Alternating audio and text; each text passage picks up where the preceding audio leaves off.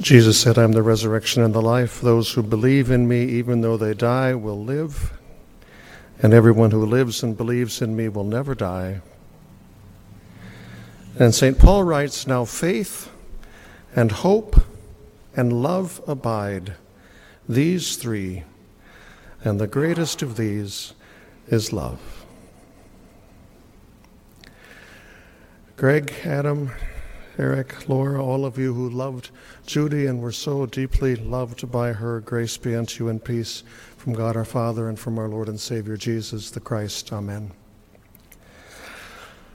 Unlike most of you here, I did not know Judy, and so I don't have a long list of memories to share, but others of you who did and who do shared those memories with me, memories which, among other things, left me thinking it surely would have been great to know her, left me thinking I surely would have been blessed to know her, and left me thinking that just as Gloria Dei Lutheran Church, which Adam and Eric and Laura all describe as their faith formation home base, this congregation where I've now served as a pastor for going on 7 years, this congregation where I love serving for a lot of reasons, but one of the reasons is the passion around here for reaching with compassion to the needs of others, be they across the world or across the street.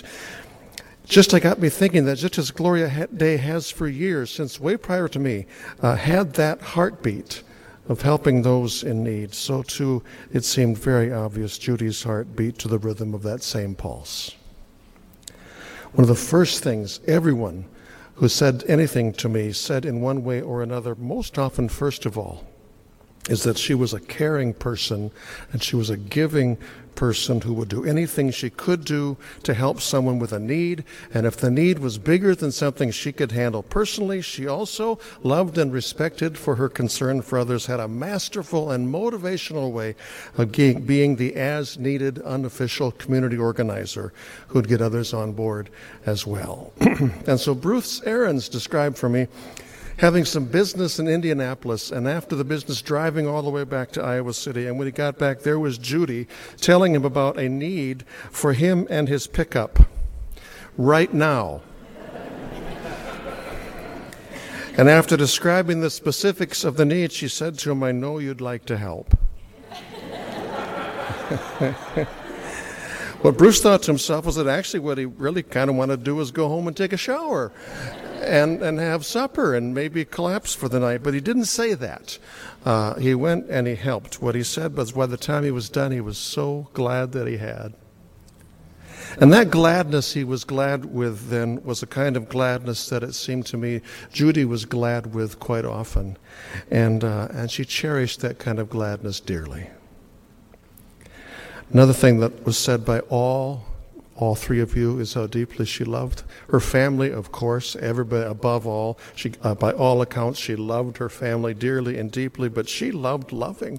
And she loved her friends, and she loved being a second mom to some of her friends' families, and loved spending time with family and friends. And two, everybody said this, Judy was a woman whom everyone recalls as a woman of deep faith, who loved her Lord and knew his love for her. Gloria Dei Lutheran Church was indeed Adam and Eric and Laura's spiritual home base.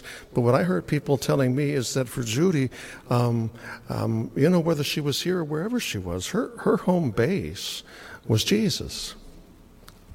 So she raised you in the faith, not because you're supposed to, because she wanted you to know that same home base.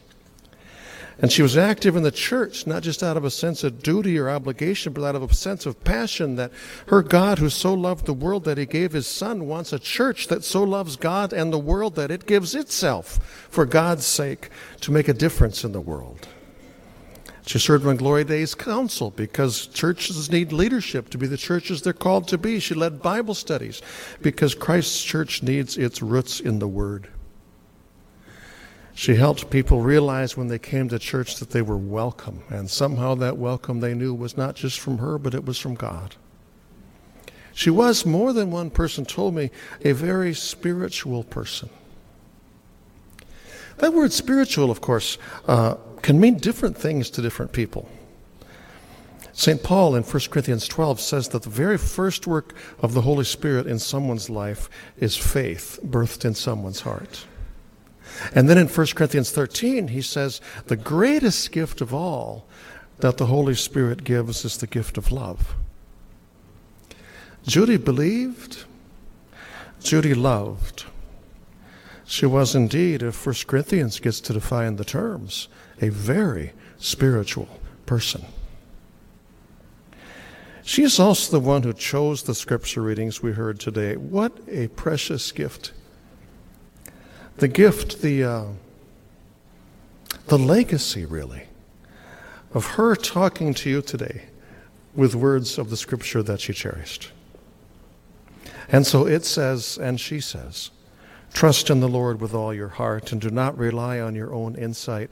In all your ways acknowledge him. He will make straight your paths. Scripture and Judy says, rejoice always. Pray without ceasing. Give thanks in all circumstances. This is the will of God in Christ Jesus for you. Do not be conformed to this world, but be transformed by the renewing of your minds, so that you may discern what is the will of God, what is good and acceptable and perfect. Pray in the Spirit at all times, in every prayer and supplication. To that end, keep alert and always persevere in supplication for all the saints. Devote yourselves to prayer, keeping alert in it with thanksgiving. And her favorite, do not worry about anything, but in everything by prayer and supplication with thanksgiving, let your requests be made known to God, and the peace of God, which surpasses all understanding, will guard your hearts and your minds in Christ Jesus. Judy had a number of strokes, the first in her 40s, and the last one took her from you. Her life clearly was not exempt from suffering. But you can clearly hear in those passages that she chose that her life was not defined by her suffering. It was defined by the promises of her Lord and her deep trust in them.